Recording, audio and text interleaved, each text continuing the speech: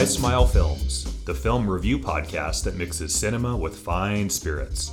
Journey with us as we encounter new, old, and even strange films with the occasional dabble into sports and music.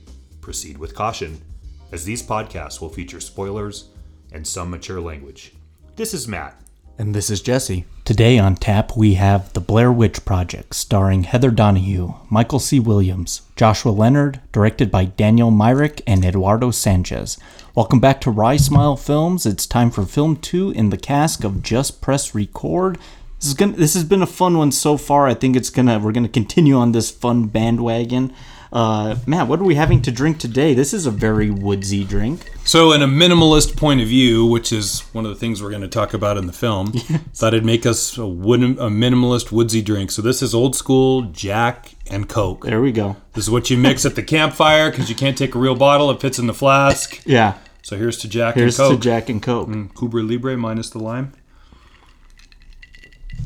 An oldie but goodie.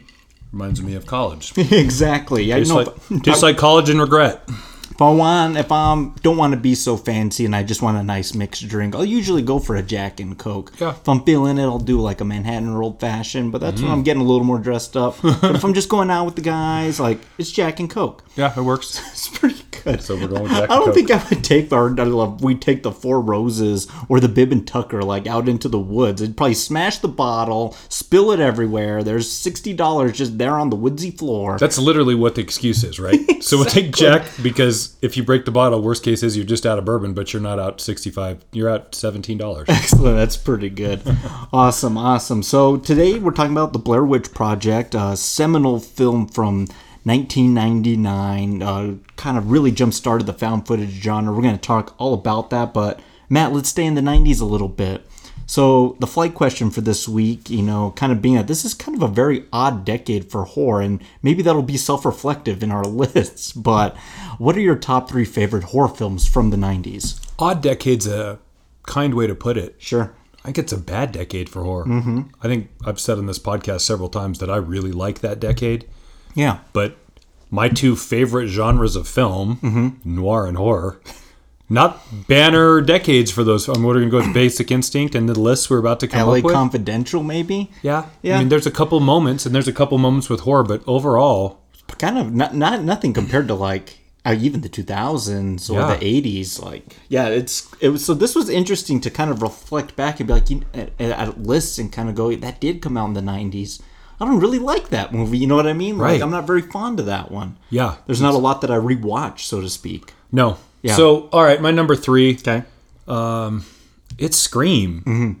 I like Scream because it created a mythology or a nomenclature to slasher horror. Yeah. I think the genre had really kind of gone through about as low a point it had been through prior to not being a genre at all. Yeah. And this brought it back. Now, the Scream franchise gets a little played out, like all horror does. Yeah. But that first 10 minutes in Scream 1 That's good stuff. is great filmmaking. Good stuff, yeah. And so that's my number 3. Okay, excellent. Okay. I'm not going to talk about that one because it's probably going to show up a little bit later on my list. Oh, sorry. This is probably the way the list is going to go. Mm-hmm. My number 3, I'm in a 3 in a tie between 2 films, and they're so similar. I talked about one last week, Dead Alive, Peter Jackson, zombie comedy, gore fest. And then kind of along that spectrum, again, like, are we calling this like true horror? But I guess I'm going to call it that. It's Army of Darkness, 1992.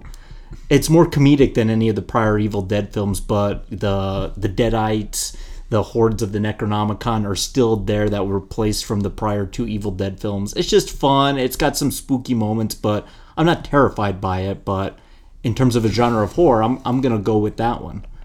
I do notice that you brought your chainsaw arm with you. I should have known that would make the list. That's Woods 101, Matt. Okay, yeah, I also really like that film. It's hard to call that film horror. Yeah, I almost want to call it comedy. It is, right? Yeah. But because the decade is so rife with not great horror films, and like I think you set it up too, maybe that's why found footage finds a beginning in the 1990s, because maybe we're just out of bullets. I think there's a lot to say with the film we're talking about today and how that kind of pushed us in a different direction. We'll get to that. Yeah. Okay, so my number 2 is kind of similar to your Army of Darkness. Okay. It's Dusk Till Dawn. Oh, okay. Robert Rodriguez. Not a great, scary horror movie, but a great scene with Salma Hayek. Oh, yeah. My number 1 on the list of all timers. Yeah. Oh, my. Can we raise it to Salma Hayek? God bless her. To quote George Clooney in that scene, that's a great fucking show. Exactly. Yeah. Not a scary movie, just kind of a vampire carnage movie. Wildly entertaining. Written by Quentin Tarantino. Written by Tarantino, directed by Robert Rodriguez. Pretty good cast. Harvey Keitel, Juliette Lewis. Quentin Tarantino in it. Tom Savini. Yeah, I like that movie too. Sure. Yeah. But again, in the annals of like that movie moved me or scared me, no. Sure. But for me, I own it. Yeah. I do. Every time it's on, I'm happy to sit and rewatch it. Not just the Salma Hayek stripper part, but all of it. Yeah. It's a wildly entertaining film. Definitely. So that's number that Jesse. Yeah. That's number 2 on Yeah. my list for a decade. Yeah. Oh, we're off to. I think we're further evidence of not this being a great decade. I'm kind of curious to see what your number 1 will be, and You know what it is, actually. maybe I do, and if it's not, I'm curious as to why maybe you didn't include this film if it's not that one. Okay. I'll go with my number 2 is Silence of the Lambs. Yep. To start out the decade 1991. I'm actually rereading Red Dragon right now, which is a very fascinating read. It's the prequel to Silence of the Lambs with Will Graham and Hannibal Lecter. They're going after the Tooth Fairy guy. But this one, if you know what all that it is, it's got some brilliant acting performances, and I think the one that gets overshadowed by the brilliant Clarice Starling and Hannibal Lecter is actually Ted Levine as Buffalo Bill. He's pretty frightening in that film. It puts the lotion on his skin or else it gets the hose again. We'll have to talk about that film one day because of just everything that it envelops. It feels like an epic horror or suspense thriller, but it's kind of a contained little film too. We have some gaps coming up in the calendar in the not too distant future. Yeah. Maybe procedural cop drama might be one that we can tackle. Because what I'm going to say might give some indication as to why that didn't make my list of horror. Yeah. Whereas this decade is not good for horror, it's really good for that. Yeah. We've talked about that before. Yeah. Even for all of the things that Basic Instinct is or isn't and Sliver, there is an element of procedural cop drama in both of those. Yeah. That might be a fun cast. Yeah. Number 1 Yeah. is Event Horizon. Oh, that's okay. That's the one I was going to actually say you were going to go with. You know I love that film. Yeah. That movie and most of the time, space horror does not scare me. Like Alien has its moments, whatever. Yeah. That movie really troubled me in the theater. Yeah. Again, great performances Yeah. by kind of a forgotten B-list cast. Can I say that Sam Neill's almost quasi Claude Rainsy a bit? Very fair. I really love Sam Neill whenever I see him, but he's just not in enough stuff. Have you ever seen Dead Calm with Billy Zane and Nicole Kidman? Yeah, I have. He's good in that movie. That's it. That movie is not only number 1 in the 90s, that movie is on my top 10 for me personally of horror ever. Oh, that's a good one. Essentially the story of a spaceship that's gone to hell and come back. Yeah. And you've given the task of rescuing it. Yes. And what have you then unleashed, which is hell? Yeah. I love it. It's a really, really good film that nobody saw and is really difficult to find. Sure. I found a copy, but we paid for that copy because that's a tough film to find. That's interesting. The guy that directed that Paul W.S. Anderson, because he went on to do the Resident Evil films and Alien vs. Predator. I don't think he's ever done anything that's quite lived up to what Event Horizon is. Yeah, fair. Yeah. Interesting. Oh, I was kind of. So you knew I was going there? I was kind of feeling you were going to go with that one, number 1. Or even kind of dabble in 7. But are we truly calling 7 a pure horror film? I wouldn't. Okay, so since you brought that up, that's on my list of all-time top 3. Yeah. I can't say that's a horror film. There's horrifying moments in it, but that's there's no way that's a horror movie unless it's the 1990s. Yeah. And then because you're just so devoid of anything that you can recognize. I mean, what Dusk Till Dawn and Evil Dead 3 or Army of Darkness, Yeah. that's why that movie becomes possible fodder for that because you're just out of out. Sure. What are you going to give me? The Frighteners? No. Body parts? No, Mr. Cronenberg? I Yeah. mean, like, what else is there? Yeah, and then there's always been like a hard definition, a gray area too, on like what you qualify as like a thriller, suspense thriller, and like horror. And to me, there's two very it's you see that's why Silence of the Lambs to me almost fits into that suspense thriller. For sure. Yeah. I'm Okay. dying to hear what your number one is. Number one for me, you already mentioned Oh, okay, it. yeah. It's Scream. Yeah. For everything that Wheelhouse movie for you. Yeah, and talk about its placement in the 90s. 1996, you've had all this kind of like odd, the grunge movement, Silence of the Lambs, Candyman, and all this. And it's a kind of a dead genre. And Wes Craven himself had kind of gotten pretty soft. Like, do I need to mention Serpent and the Rainbow and like Shocker? He had kind of disappeared from his like hard-hitting horse. So he came back, and with this self-referential script by Kevin Williamson, it totally brought that slasher genre back from the grave, and then unanimously at the same time just killed it too. Right. Because everyone tried to copy that formula, whether that be Urban Legend or I Know What You Did Last Summer, or Right. there's so many. And the only other film that I think kind of was able to replicate that was Scream 2. Yeah. And kind of the self-referential idea of the sequel and upping the ante and two killer whatever. I think that's a very important film. Horror film in general, but also for the 90s, and it's fun, it's funny, but it's also serious when it needs to be. Yeah. I'll talk about also a very unique cast too, whether that be Drew Barrymore, and then you have Neve Campbell, Courtney Cox, David Arquette, Matthew Lillard, Skeet, that's an interesting, Rose McGowan, Jesus.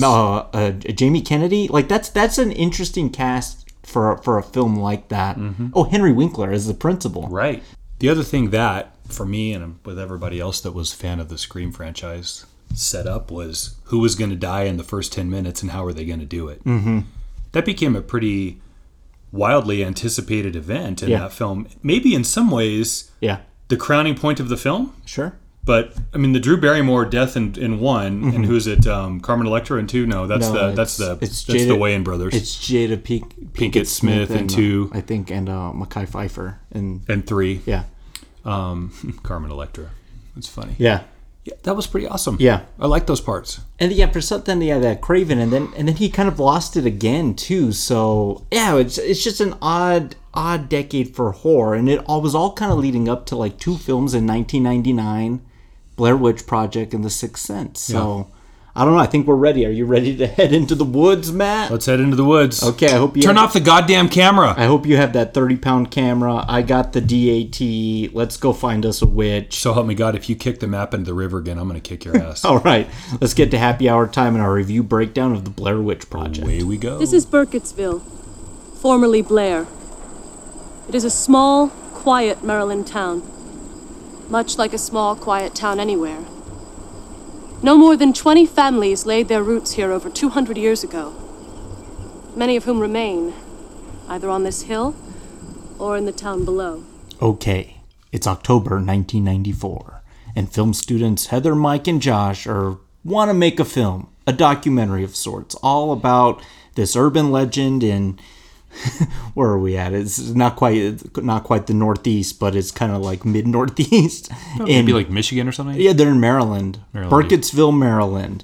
And, it's kind of like that guerrilla style. Let's go make a film. It's raw right from the get-go on, 1994 DV, Sony camcorders that probably cost the consumer $2,000 when they first bought them. Well, that's for the purchase of the camera, not to mention the $1,000 you're going to have to pay for lugging it around after it blows out your back. Can you imagine? Oh, iPhone, where we need you so bad. Do you remember to take it back to when you were a kid? What a VCR cost when they first came out? Oh God, you don't even want to know. Like thousands of dollars. Thousands. And to kind of think now, and even a Blu-ray player now to kind of get is only like $100 or $150. So let me get in the time machine with you and blow your mind for a minute. Okay. When CD burners first came out, we bought one. Okay. A Sony one. Yeah. $650 for a CD burner. Yikes. It was functional for about a year, and then the technology was so antiquated that we had to get a new one. Look at all those CDs we're listening to today now, huh? iTunes, man. Make your own burn mix now, right now. I'm a Spotify guy myself, but this is an interesting time where just like the technology's so bulky, it's still kind of raw, not quite refined, This very much looks very consumer made. This looks like the footage you'd make at Easter. This is your Easter family video. Exactly what it looks like. Yeah. And I think that rawness. Oh, so here's the interesting epiphany I had when I was watching this film. That, for everything that horror was in the 90s, and whether that's Candyman or Cemetery Man or Jacob's Ladder and everything that didn't make my list. People Under the Stairs. Yeah, all that crap. Some of it's not crap, but Most of it is. It's not great. This genre, and again, why I love it so much, it's so unique that it could literally turn to an idea or a technique such as Handycam, on the run, shaky cam, found footage, consumer DV camera, and have it be such a game changer. Like, are you really going to make a found footage film in like a musical or even science fiction for that matter? Right. I mean, it lends itself to horror that this is yet another unique technique that you can play within this genre. I don't know if they knew what they were uncovering at the time with found footage. Here's the things that I think about found footage that allows you to do. What's off screen is what's out of shot of camera lens. Yep. That's effective because, again, it's what's not seen. The uneasiness of the bouncing within reason, not to make you sick or get you nauseous, as some people suffer from in this.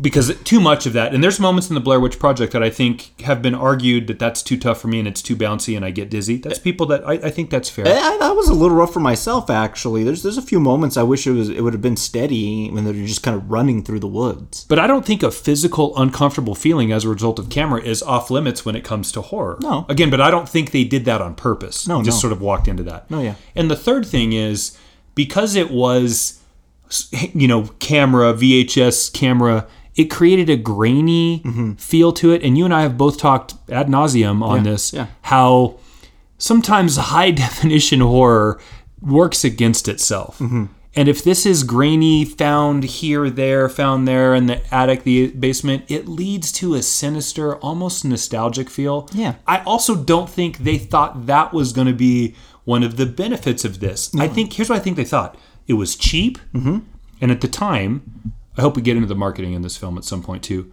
was really brilliantly done. I'll tell you my story and how I came to it. Yeah. And that was like in a tried and true genre. Yeah. That was on its last dying breaths, horror. Yeah. It was time for a revitalization or a reincarnation of that. And this happened to come along.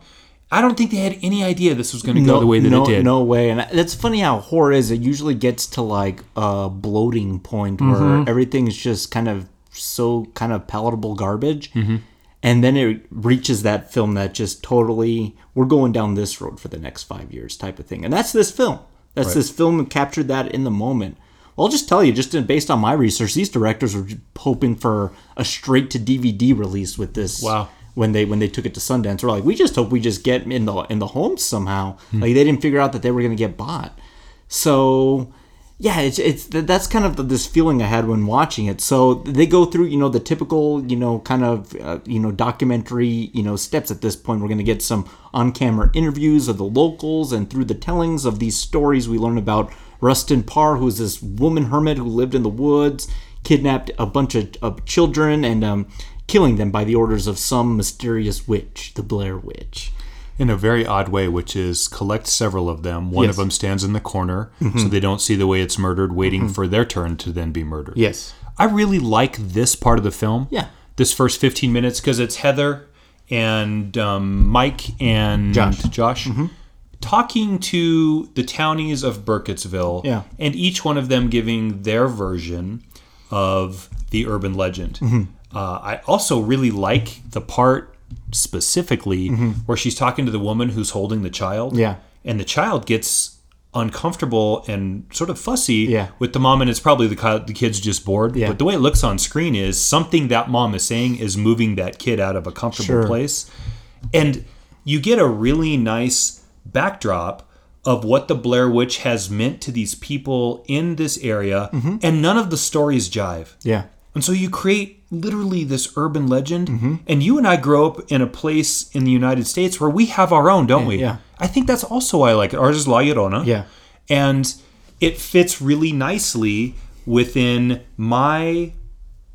previous history with horror and urban legends. Yeah. Do you like that part as much as I do? I like it, and I like that little bit too with the two fly fishermen. Oh, yeah. And they're kind of going back and forth, like, that ain't the way the story went, Jeb, or like whatever his name is. And they're kind of going back and forth on the authenticity of the true legend of the Blair Witch, Right. which passed down from family to townsfolk. Everyone's got a different version of this story, as urban legends go. And they're creepy. Mm-hmm. Do you agree? Yes. Like, at this point in the film, Yeah. I'm a little creeped out. Yeah. Which is interesting, and it goes back to one of the very common ways that we keep horror going is through story. Yeah. Storytelling. Everyone has a ghost story. Yeah. And here's Heather and her two friends with this collection of just townies. Yeah. And their story, it works remarkably And well. so for what me. we're doing too is also what we talked about last week with the this kind of opening bit with found footage. The first 10 to 15ish minutes are just kind of getting our footing. Yeah, we'll say. Kind of establishing our leads, their place, what their goal is with this footage, and then kind of getting a lay of the legend. So if you're in good found footage, you're kind of taking this time to really get your bearings before we go off into the wilderness, which is what we're about to do here. Yeah, so we finish up the stories, and the three pile into a car and just head off to the Burkittsville woods to see if they can find the Blair Witch. Yes. So And hopefully not run into the Jersey Devil at the same time, or Sasquatch, or UFO, That's or funny that you Bigfoot. It's funny that you mentioned Jersey Devil, because prior to this, there had been some found footage, but it hadn't quite captured the zenith that this film did. You have Cannibal Holocaust. Yeah. Where literally the director of that film had to go stand trial because they thought that the people in that film were actually dead. Like that's if you wanted a great family movie night for your next family movie, go watch Cannibal Holocaust. You can thank me later. It's a joke, by the way. As you bring that up, something just occurred to me. Yeah. We've all seen that picture in the woods of that Bigfoot thingy. We've all seen that. We're sort of walking, striding. Oh yeah. You gotta, if you think about it, the wild popularity of that. Yeah. And we don't sit here and talk about it. No one does, but everybody's seen it. I don't think anybody really believes in Bigfoot. Yeah. Except when you need to believe in Bigfoot to perpetuate your cause or your financing. Yes. But we've all seen that picture. Yeah. And it's consistently intriguing. We've all seen the one of Nessie with the crazy head poking up out of the water, kind of almost to her back, but not. Yes. There was a backdrop set for these. Yeah. Those are both very grainy Yeah. and low quality film. Yes. And we have watched and looked at those for decades, maybe generations.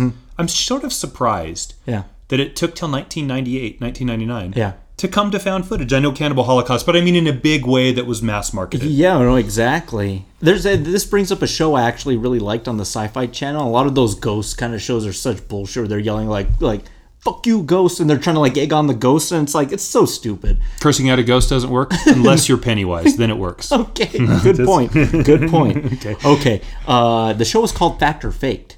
And it was a show where they'd get this footage in, like the Bigfoot footage, or just all this YouTube, I caught a leprechaun on my camera or whatever. Yeah. And they would go to the actual place and they would try and replicate the circumstances and kind of look at it. And sometimes they were able to do it perfectly, replicate it and it's fake. And there were some times when they would kind of leave them perplexed. And I kind of like that gray area of urban legends. Was that show possibly narrated by the ex-senator of Nevada, Harry Reid? No. And if you guys don't know what that means, look it up, because Yeah. that's actually a really clever joke. No, it wasn't. Okay. Yeah. Excellent. So, okay, we're here in the woods in full documentary mode, and they're just kind of going through, typical woods. Did I say New York? I meant Nevada, by the way. If I said yeah. New York, I meant Nevada. Yeah. Okay, go ahead. And, here we go across, boulders, looking for any traces of said Blair Witch. And, this is interesting. This is where we kind of get to, learn about the characters a little bit, and, the kind of the nature of, Heather and her. She's kind of the real steam engine really driving this thing. Much like last week, we had Angela Vidal really kind of driving in that news story. So it gets to the point later in the film where these guys are up to here with it, and you kind of wonder, why do they keep filming? That's going to become a bit of an issue for me later in the film. Okay. Yeah. Yeah, and we really don't get a lot. We get a nice look at the Burkittsville woods. I kicked the. I'm sorry, it's fucked up. It's fucked up, but I kicked that fucking map into the creek yesterday. It was useless. I kicked that fucker into the creek. I fucking hope he's kidding. Whoa! Mike. Holy shit. I really fucking hope he's Mike, are you kidding. kidding? I really fucking hope he's Mike, are you kidding. fucking kidding? You've got to be kidding me. Mike, You have got to fucking be kidding me. fucking kidding? Get the fuck off me, man! Fuck, are you out of your fucking mind? I'm not out of my mind. Right, The map doesn't do his shit. Do you realize? Not to you, but I do what the fuck that map I'm says. sorry. You are a fucking asshole. I'm sorry. We sort of get that there's a wide geographical area that they're going to be exploring, and they have a pretty impossible task, which is in this. They're initially looking for something called the Coffin Cemetery. Yes. Okay, so again, I don't know exactly what time in the film we get the first indication of something paranormal. Yes. But it's not going to be for a while. Yeah. Instead, what we do get is some narrative from Heather as she's reading, accounting from a memoir, or discussing this hill of graves, or whatever it might be, that seems to have ties to maybe where the legend came from, but isn't necessarily Blair Witch proper. So that's going to have to carry you for a little while in this film as far as like the yikes stuff, yes? Yeah, because the next thing we get, like after they do a bit of woods and boo fair, we get, their first night. Again, they're filming everything, and we get, kind of like twigs snapping in the distance. Yeah. Like, I do have to say, like, for an appetizer of sorts, like a lot of these films, kind of will start out kind of like small and then build up. Maybe not Wreck last week. That one just like went right for the jugular, literally. kidding. Yeah. But we get like some nice kind of like spooky sounds in the woods, and I don't know, if you're out in the middle of the woods, I try to think back to the times I went camping, and if I did hear something like that, I don't think I would necessarily want to go out and like investigate what's making those noises, or or capture what's on the footage. Right. But for this film, I think eventually I would maybe like to see what's doing that, and maybe practically catch that on camera if possible. Again, don't know because I've never read the interview that addresses this from the directors of this film. Sure. Is this inspired by campfire stories, and then after they're done, every little movement and every twig and every howl that you hear in the woods feeds into that? Because kind of that's what we're relying on at this point in the film for your boo fair, as you said. Yeah, snapping twigs, rustling in the leaves, things like that. So, no, I'm kind of with you, and to kind of maybe answer your question a little bit, this idea was originally conceived in 1993 as, kind of like an idea for them to dabble in, and they eventually got around to shooting it. This is what's remarkable to me about this. They shot this film for 8 days. Only 8 days. Wow. And, they accumulated like 20 hours worth of footage, and they edited that 20 hours into 82 minutes. And that's essentially the film that we got to watch. So they didn't spend a lot of time out there, which with the film like this, you think maybe a month. No, 8 days. That's something. Pretty impressive. Yeah. Okay, so, we're kind of going along our way, and now's kind of like when they're kind of stuck in the rabbit hole now. They start traversing over, different areas here in the woods, and it looks like they're almost going around in circles. And, based on the camera and being in the woods, you don't have like a point of reference for anything. Yeah, you'd kind of probably get lost too. Well, and come to find out, in not too long, that's exactly what they are, is lost.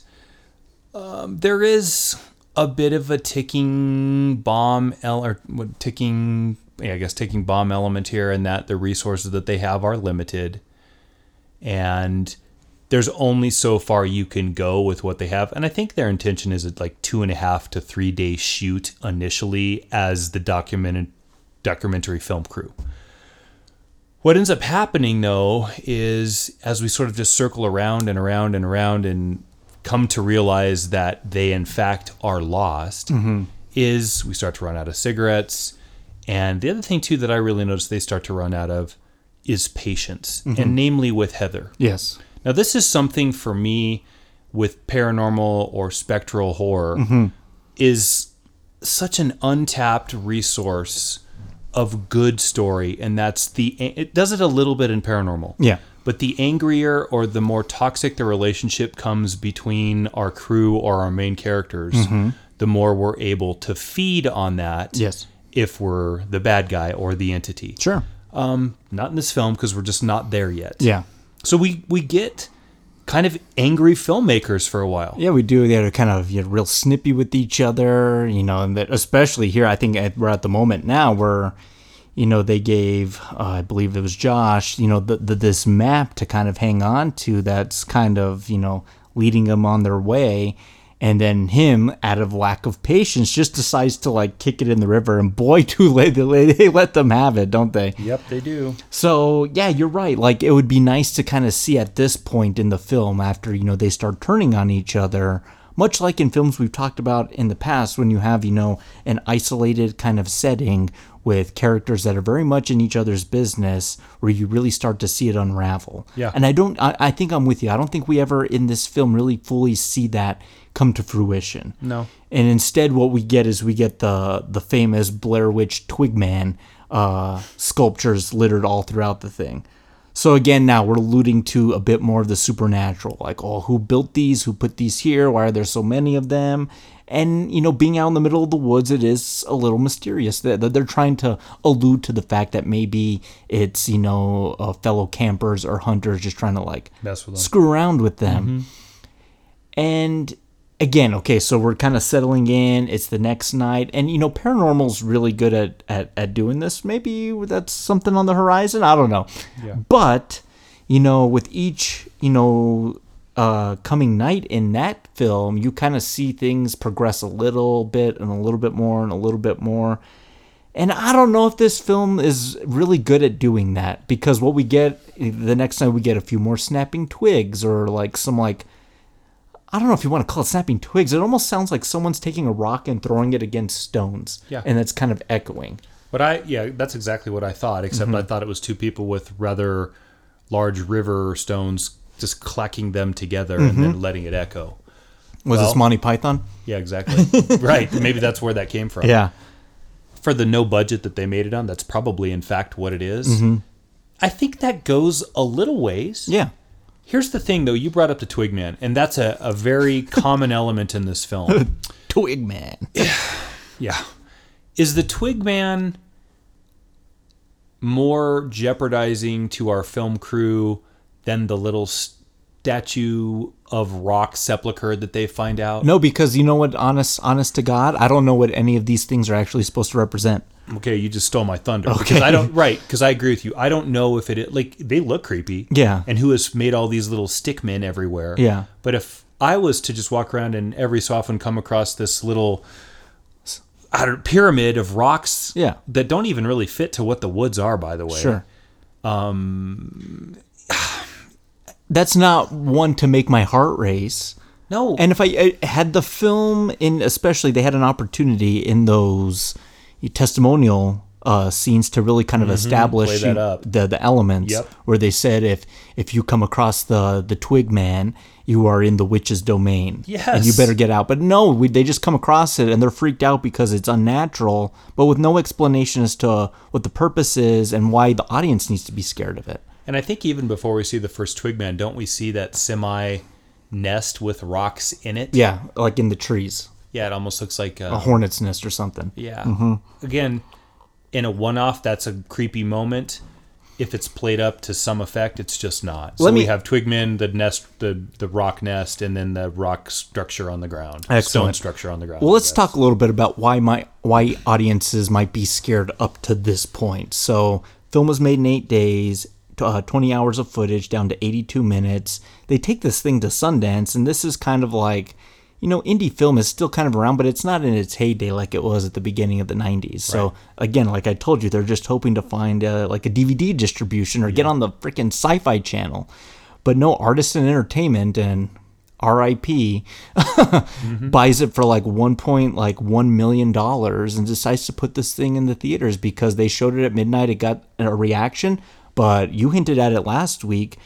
They went to Sundance with all these missing posters or deceased of Heather, Josh, and Mike, these real people playing themselves in the film, saying that this was real footage that was uncovered, really playing up that thing that this is real and this is how it really happened. So I think, watching it years later, and I want you to tell your story now coming up. Okay. I watched it, I don't know, I think I was in college, and I already knew about the Blair Witch. I already knew it was a film. So that kind of element was kind of Lost on you. A little lost on me, yeah, or a little kind of muted. So it wasn't really scaring me because I knew it was a film, and I'm equally not scared because the film's really not showing me anything. It's making me nauseous, in fact.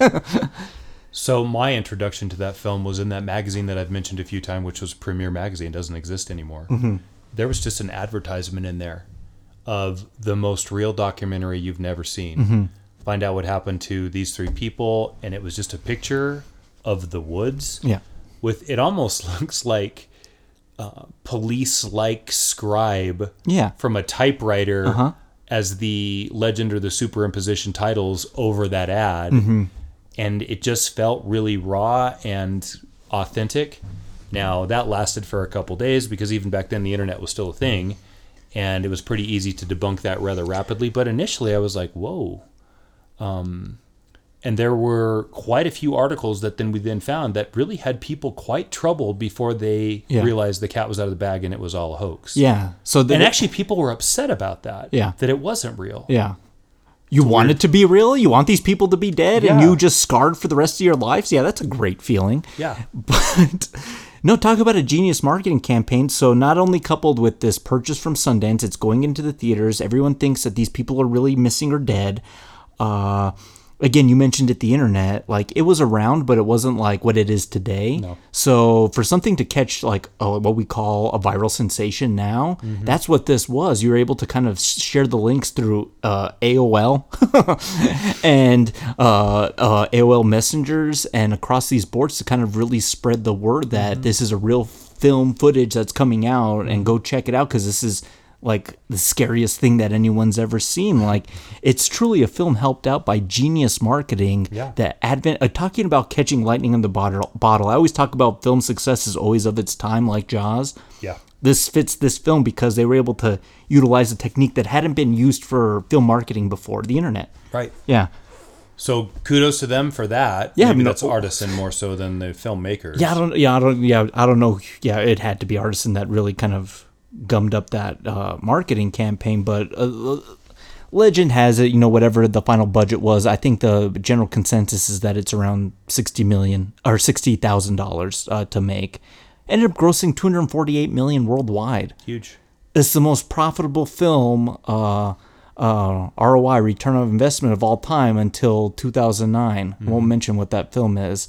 But that's huge. Yeah, that's a big win for the studios. I think it was the 10th highest grossing film of 1999.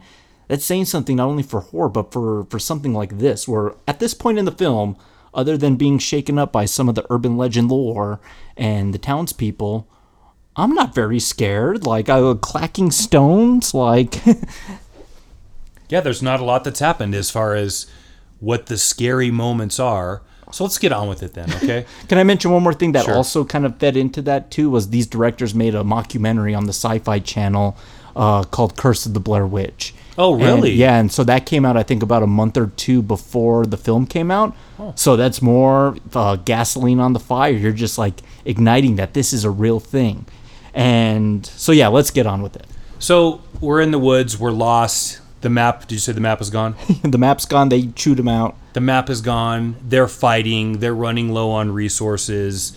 There are stickmen and little stone structures and clacking rocks in the night. And we're just sort of getting that over and over and over again. And I'd like to say that progresses to some new element. Mm-hmm. It just doesn't. No. Instead, what becomes horrifying, if that's what you want to say, because this is a horror movie, is their relationship. Yeah. And they just start turning on each other. Sure. Heather's blamed for losing the map. She feels really bad about it. She can't quite understand. And I think the thing that starts to instill in them is if she really didn't lose the map, then someone took the map. And that's pretty scary. So what about that? Okay, so that lasts for about 5 minutes. And then we come to find out that the map had been kicked in the river because Josh, sorry. Yeah. Josh? Yeah. Josh was upset about the map not being able to be used to some effective blah, blah, blah, blah, blah. And now we're just basically stuck. So they decide, let's follow the stream to get out of here. And I'm going to go ahead and get to it. after several days of just circling, or hours of circling, sorry, not days, we come to find out that that's all they've been doing is walking in a circle. And Yeah. it kind of seems like no matter what direction they go. Exactly, yeah, and that's a bit supernatural-ish. Yeah. and I'm kind of liking that part. And we get to a point in the film here towards the middle, which I think could have been very effective horror-wise, which Sour is mash. which is this bit here with where they are in the tent again, and we don't hear the cackling stones or snapping of twigs, but we hear children laughing in the woods, which is okay. That's eerie. We've gone from just kind of a deer stepping on some sticks to some freaky shit. Right. So then, not only that, but then like something starts like rustling the tent. Okay, Matt, it's at this point that I probably would have. Okay, so here we got to talk about these cameras. I just mentioned it earlier at the beginning of the episode. Okay. $1,000 consumer Sony camcorder, what film equipment, whatever. These things probably weigh 30 to 35 pounds. Yeah. Maybe more. Right.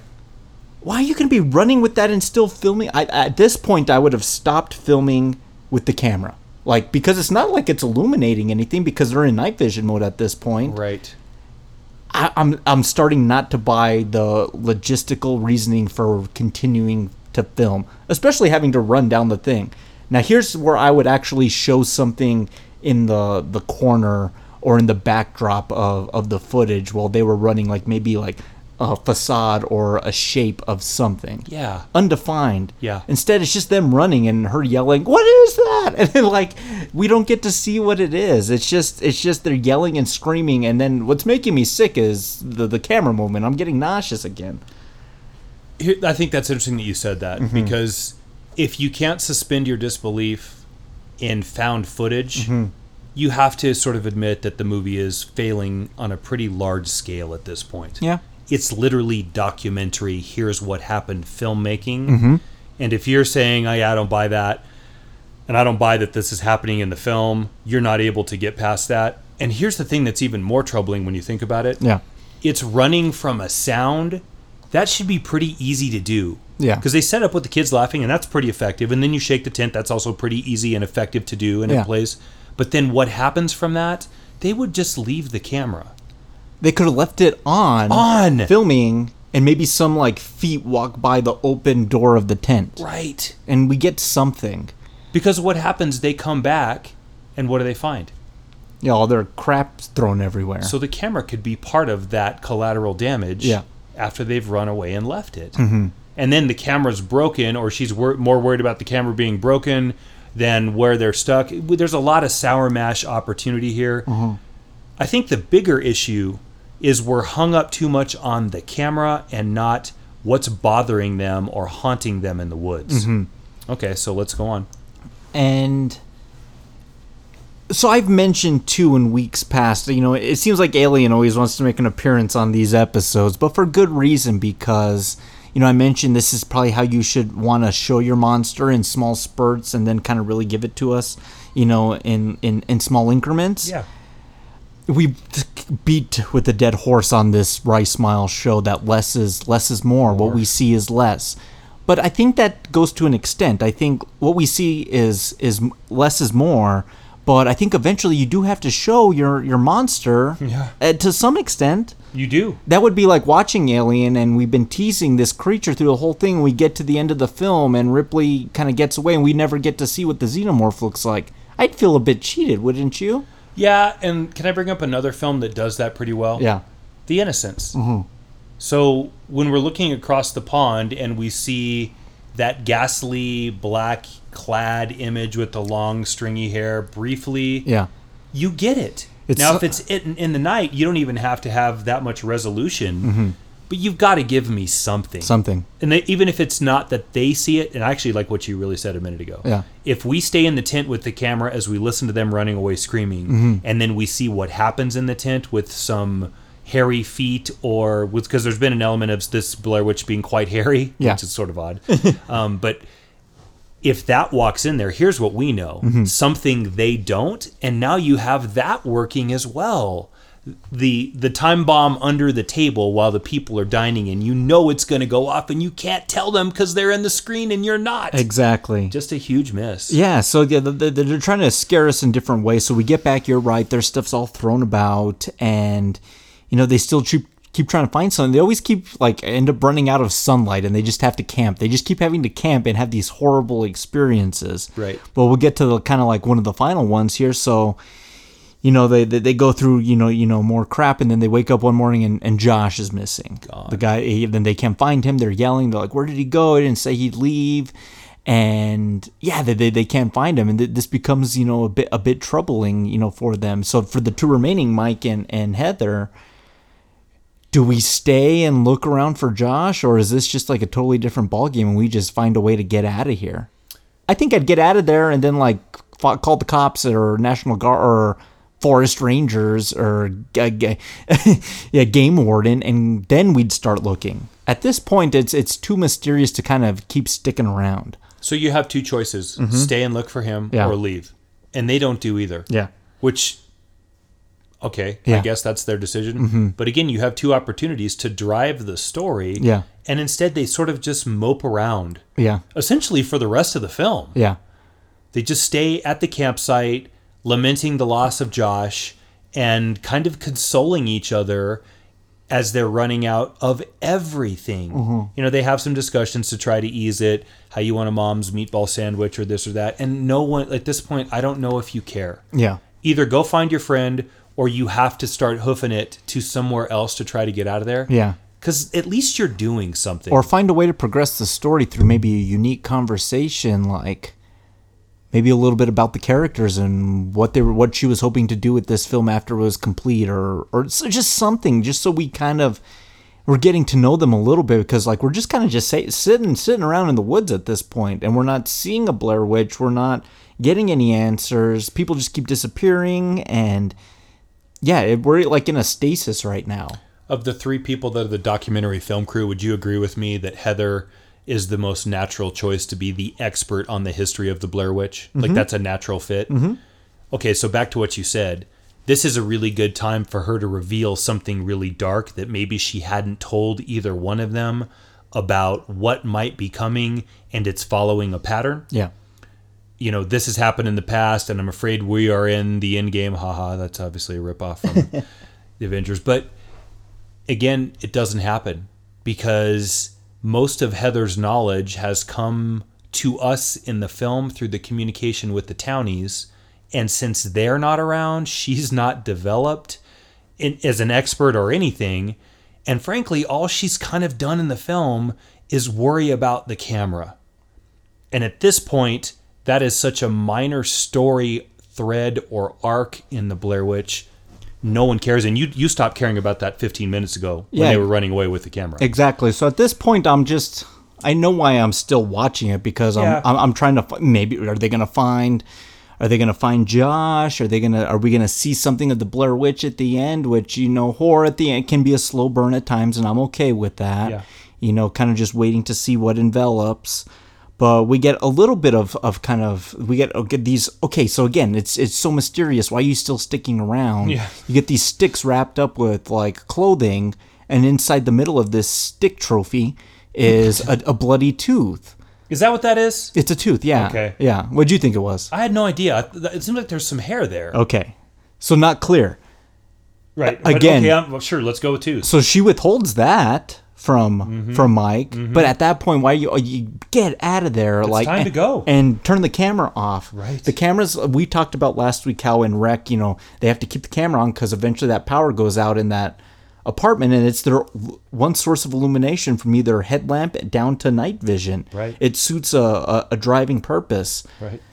Here we're just it's just the means to capture everything until we kind of get Heather's kind of final last will and testament, if we want to call it that. Yeah, and that's been quite parodied often, and it's that half shot of her face where she's crying. Yeah. Apologizing to all of the moms of the film crew for leading them on this quest that inevitably is going to end up with them dead in the woods. Yes.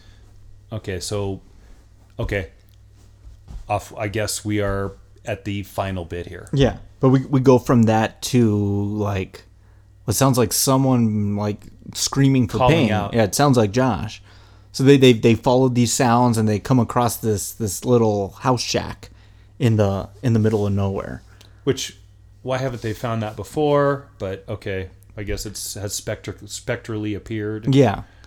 So we go exploring the house shack, looking for Josh, maybe thinking he's being torn apart here by the witch or somebody or Hunter or whatever. They make some nods to Deliverance at points throughout the film, which, this could be that type of situation. So I'm willing to buy that.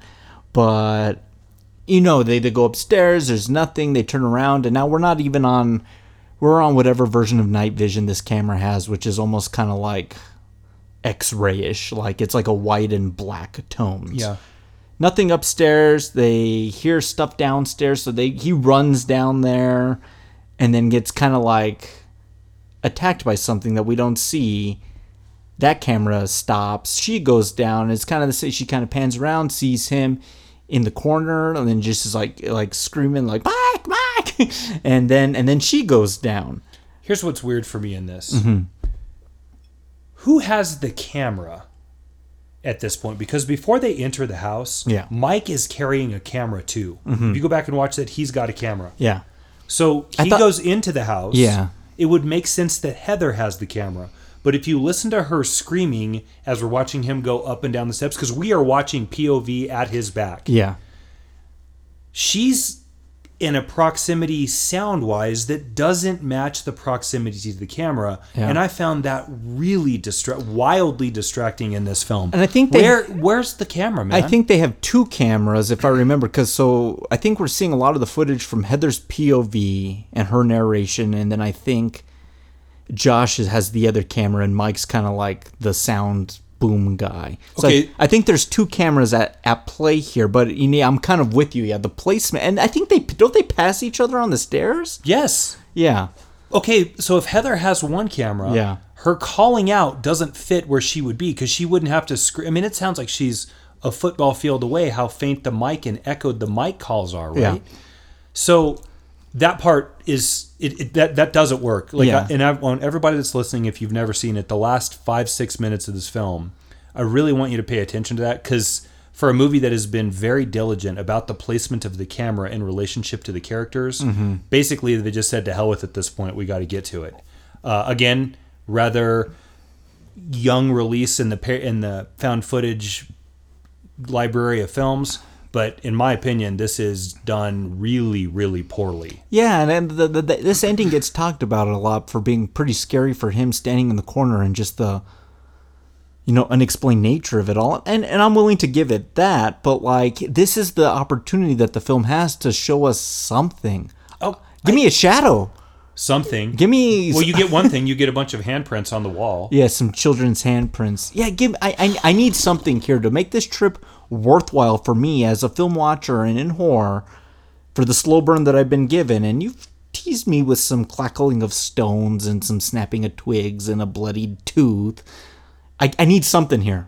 Yeah. Doesn't have to be big. Doesn't have to be a lot. Because a film like Paranormal doesn't really go big at the end. You know what I mean? But we don't show like the real monster, the demon, like at the end. Go back to last week, Rec. I think we get to see that at the end of that film. Boy, no kidding. And oh my God. Right. I just feel cheated at the end of this film. And I'm willing to buy the hoopla and the genius marketing and then the journey to get here. For all the, like, when I finally saw this, I probably saw it at least 13 or 14 years after its release. Quite a bit of time. And it had built up this legacy as being a really scary film and this and that. I'm not seeing it at this point. You know what I mean? Mm-hmm. Yeah. I remember the first time thinking that scene in that house was pretty scary too. Mm-hmm. And then this time through, it's just not. Yeah. And I sort of think the house is out of place too. I don't think this stone structured 2-story house fits. Shouldn't it be like more of a log lean-to kind of a house? It doesn't. A witch cabin? It doesn't fit. Yeah. And so before Heather eventually meets her end, she does finally find Mike, who she's just trying to find in the house. Which at least that was set up by one of the testimonials of the townies. Facing the corner. Yes. But the way he's leaning in the corner, I think he's already been had. Mm-hmm. So essentially she goes in there. We finally have Mike and Heather back together, and then she's knocked over by some force off screen. The camera knocks on the ground, and it just runs, and we fade out. Yeah.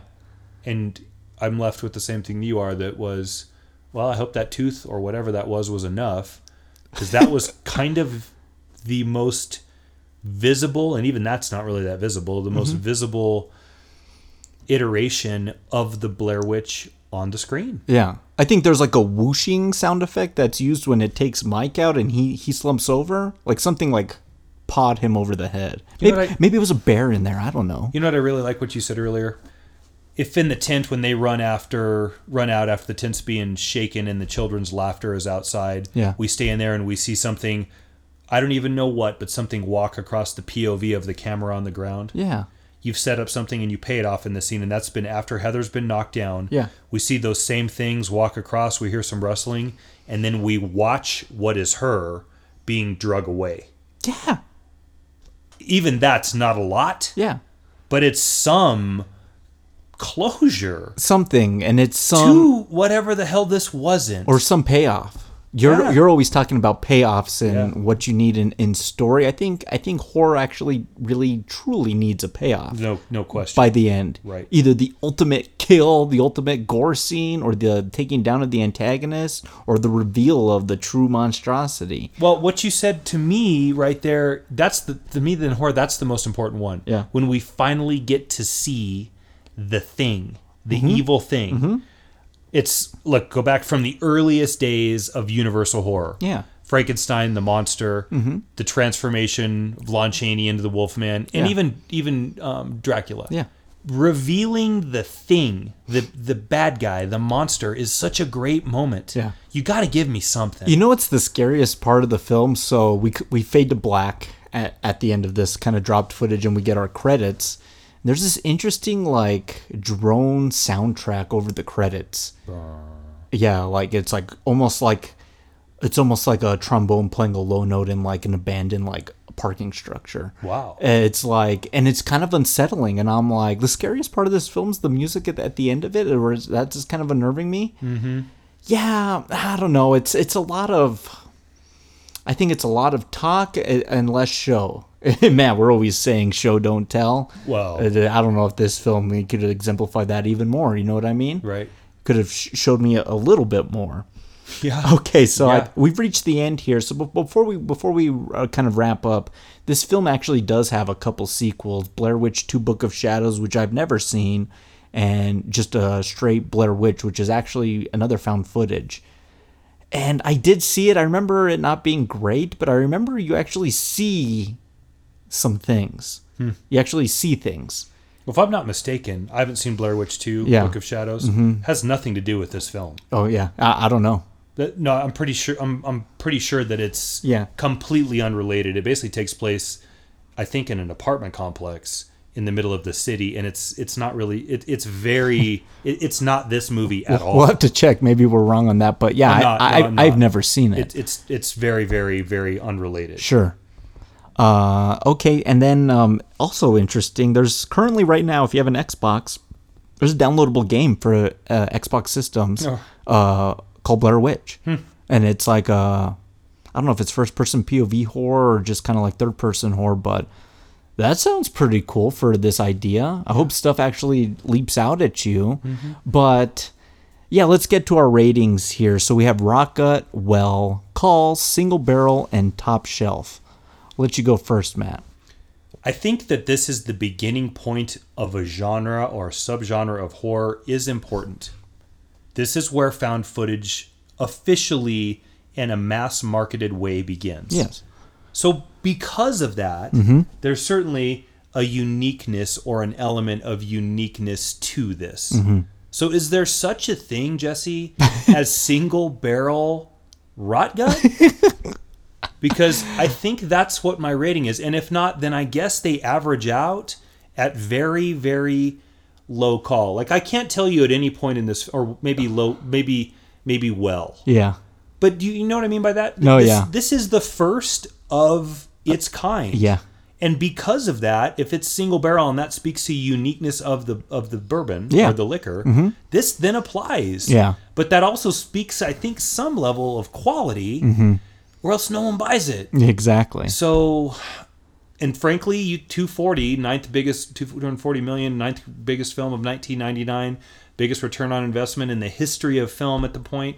People did buy this film. Yeah. Now, because people bought it doesn't mean that my rating goes up, but it speaks to it was successful. It was something. Yeah. I don't know. I guess, man, as weird as this is, maybe it's call minus to well plus. No, that's okay. You can do, because I'm going to do 2 ratings. Like, Okay. So then I'm going to stick with single barrel. How do you go from call minus to well plus to what I really want, which is rock gut single barrel? that sounds like a nightmare in the bar. It's just like the bartender's just giving you like a bunch of stuff. Like, hey, that first one you gave me was pretty good. This next one makes me want to vomit. And you know what? Okay, I think I'm being a little dramatic here. Yeah. So maybe it's not rock gut, but it's single barrel well. Yeah. Okay. Okay, I'll get. That's kind of where I'm going. Okay. For the marketing campaign Yeah. for this film's place in horror history, which I think there's, maybe we'll have to do a shot episode on that, like the landmark like horror films, because there's like The Exorcist, Jaws, Halloween, Friday the 13th, Yeah. Scream. Like fun. to me, there's landmark films in horror that either instigate a turning point or it captured Well, you can even go with Caligari in there at some level. yeah. Where it captures either the American or the worldwide, like, eye at that moment. And this film did that, especially capturing, internet as a source to market a film, which Yeah. hadn't been done yet. Right. For all of that, it gets a single barrel because it was the first of its kind. It opened up the doors to a new genre that I tend to sometimes like, with like films like Wreck, this one. I know we both like Chronicle. I like the VHS anthologies. Oh, there's a couple of great entries in that. VHS The first 1 and 2 are Yeah. actually really good. So for that, yeah, single barrel. But for the film that actually is on the screen that I get to watch, yeah, it's like well minus. Okay. So we agree. It's almost there with Rock Gut. Right. I mean, there's some stuff there that can kind of unnerve me, like, the kids laughing and that and the droning credit music. But Well, it's the droning credit music. Ooh, well, yeah, that's not really a vote of confidence. I know, but yeah, it kind of says it's a whole lot of noise Wait. and suggestion and wait for not a payoff. Yeah. And I don't like that in horror. I need something. I need to see something or feel something. Yeah. First time I watched this, I didn't feel a lick scared, and I feel like I need to feel that when I watch these movies. I want to feel uneasy. So Yeah. what an odd rating for a film, but I think it kind of deserves those 2 ratings. it's interesting. So somebody put a really nice barrel together and charred it and found some nice wood to make it, and then created a really shitty version of bourbon to age in it. There you go. Yeah. Because if you think about it, 1999, this is 20-year-old bourbon. Yeah. Just aged really poorly. There you go. Because this movie for me wasn't as bad as I'm reviewing it now because I saw it in the theater. Oh, yeah, yeah. And I left, interested, and there was a few moments that kind of creeped me out. Mostly it had to do with what I told you the first 15 minutes and the towny stories. Yeah. That was really well done. Yeah. But then upon this viewing here, and again, we've been spoiled by the success Yeah. and in some ways is the oversaturation of found footage. Yeah. It's just aged quite poorly in a really nice barrel, which would be the genre. One thing I always remembered about Blair Witch was it was also one of the first films to get a DVD release. So I remember at one point going to Costco with my parents, we're getting our weekly or monthly Costco groceries and going through the movies. And I remember Blair Witch actually being in there, and the tagline, I don't know which critic wrote it, but literally the only tagline on the cover art was "scary as hell." I remember that very same tagline. And I was like, like At Costco. I don't want to watch that now, Weird. but At yeah, Costco. yeah, maybe when I'm older, like I'll check that out. And yeah, it was one of those ones I finally saw, and I was like, man, like I don't get the hype. Yeah. And sometimes films hit me that way. Yeah. And it's not like I'm not one to judge a film for aging poorly. I can accept the time it was made in, but it just says a lot about what's in the film, which is a lot of nothing. So horror's quite, and this goes back to the shot we did on horror a couple weeks ago. Horror is a really personal genre of film because if it scares you, it needs to scare you on something that's troubled you inside. Comedy is sort of widely laughed at romance. Like, they're certainly widely accepted tropes. There's lots of times in horror where it might scare person A but not person B, and it has to do with what person A or person B has repressed. I firmly believe that in everything inside of me. You and I both have a proclivity to being scared from ghosts. I know you tend to like slasher stuff, but neither one of us is like, I hate ghost movies. We both really like them. Yeah, and I've been in the woods and camping, and I've always kind of wondered, like, what's out there? Exactly. We took a Ouija board on a camping trip one time. You did not. We did. We asked it two things. I'll share them right now. Jesse, are you this? Like, I have to tell you. Oh wait, before you say this. Yeah.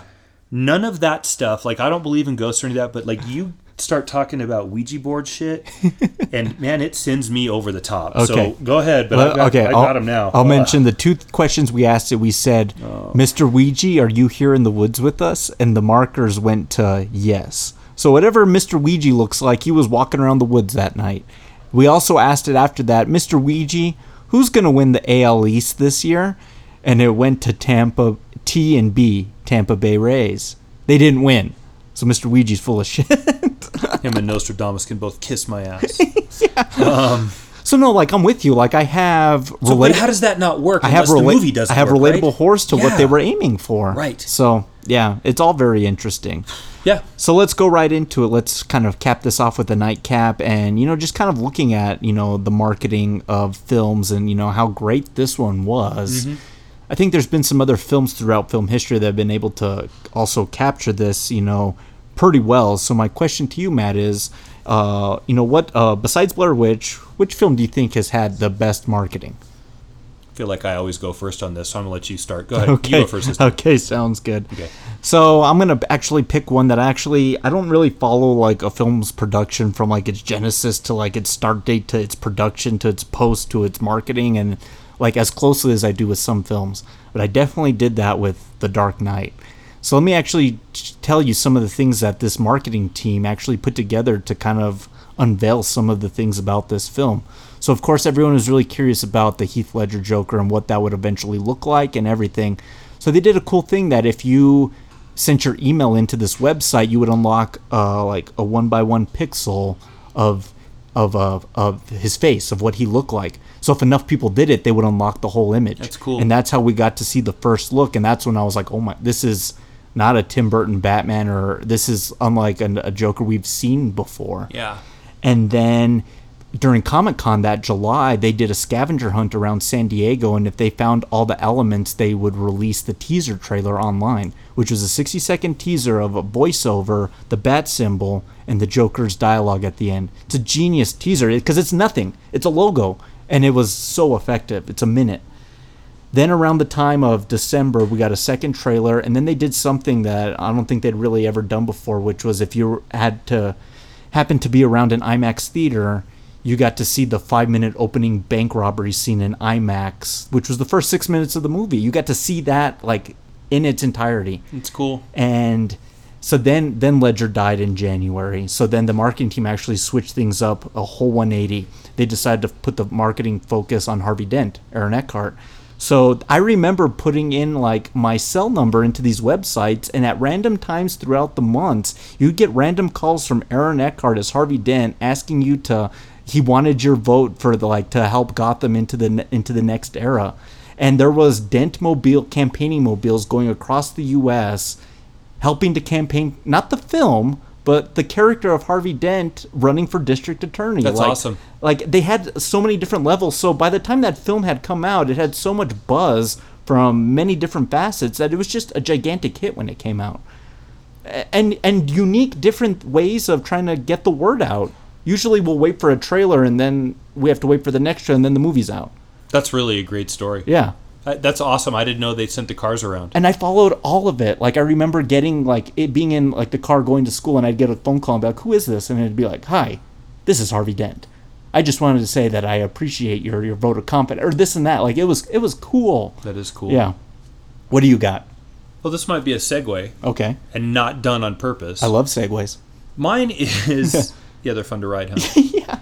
Mine's actually Paranormal Activity. Okay. I saw the trailer in the theater, and that trailer was brilliant because it's very little of the movie, and instead It's you watching the crowd freak out as they're watching the movie. Mm-hmm. And then they created that Rebels on the Backlot sort of appeal to it. Yeah. And there's a call at the end of that trailer was, if you want to see this film, it's not going to be widely distributed. Yeah. So you better contact your local retailer and make sure the movie house recognizes that there's a huge demand, because you're probably not going to get this movie. And I think there might have even been some buzz about maybe only a 15-city release or something like that. Sure. Because I remember leaning over to my wife and saying, like, yeah, there's no way we're going to get that, but we got to see it. Yeah. Of course, they were widely going to release, but they had me. Like, I actually believed that. I think they did it slowly. I think it was 10 to 15 cities at first, and then maybe like 50 to 60, and then a wide. I think it went small. Well, one of the things that helped that is the initial release was only a 1-city release, I believe, in Austin. Yeah. I can't wait to tell the story on this. Which, by the way, the segue is this is the film next week. Yeah. And it just.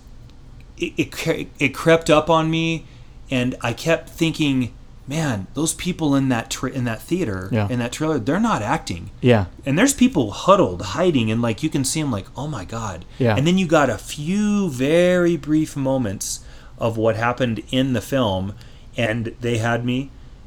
I tell you, we walked out, and I went to customer service and said, I just want you guys to know that both of us want to see this film. And they're like, oh, don't worry, we're going to get it. I'm like, oh, you're sure you're going to? Like, don't worry, we're going to get it. Okay. But even if they were really always going to get it, which I think they were, they had me. I think it says it on the one sheet poster, too. I think it says demand it. Yep. Like, you had to go to this website and then, like, request. Yep. I'll share just one little kind of tidbit, and then we'll save the rest for next week. It'll be a great conversation. But I remember I was on a date, and we were going to see Zombieland. I think it had come out early that September 2009, and they had us in the kind of the back of the theater, so we had to pass like the main theater. And there was this big long line around the corner, and I was like, "What film are they?" Because I'm pretty savvy. I'm like kind of up on every film getting released weekly.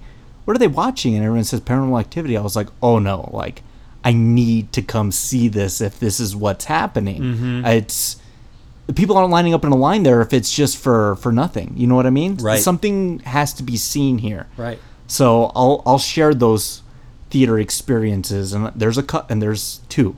That's awesome. With this film that I'll share, but I was going to another movie, and I was like, what's going on here? Oh boy, I'm coming next week. Yep. Yeah. So that's that. Yeah. There's some other ones that we could talk about. The Spider-Man. Sure. That movie had that for me, but it didn't have the brilliant marketing that that one did. Yeah. But Spider-Man had a lot of anticipation and enthusiasm, and the way that it came, like, that was really, really well done. But that more so was just more of kind of, finally it's coming. Yeah. Like, finally we're getting that. Yeah. For one thing, for what we talked about Marvel and superheroes, for them being such a powerhouse company that everyone goes sees their movies, I don't really find like a lot of their posters or their trailers to be like overly like memorable. You know what I mean? Yeah. Like something that like gets you. They get you into the theater because you saw the prior one. You got to see the next one, and they just have great word of mouth. It's not their marketing that really pulls you in, which is interesting. So, yeah, I think there's something to a great marketing campaign that really brings you into the theater. Yeah. I think the original Tim Burton's Batman also had that. Jaws, Star Wars. Yeah. You had to find ways to get some buzz building. Yeah. Yeah. Excellent. This has been fun talking about Blair Witch, staying in with the found footage. We're going to have a great conversation next week with Paranormal Activity. But until next week, Matt, cheers. Cheers, Jesse. I got to get going. I'm going to head out into the woods. I'm actually hoping I find something more than sticks and stones and laughing kids. If you find that map, let me know, because that's what we really need to find our way out of that movie. The map out of the movie. Okay, excellent. We'll see you all next week, everybody. Have a good week. We'll see you all in the dark. Thank you for listening to Rye Smile Films. Follow us on Facebook and Instagram to stay in the know for future episodes. And be sure to subscribe to us on Apple Podcasts, Spotify, Podbean, YouTube, and Stitcher Radio, and leave us an email at rysmileproductions@gmail.com. The Blair Witch Project is property of Haxon Films and Artisan Entertainment, and no copyright infringement is intended. Until next time, cheers.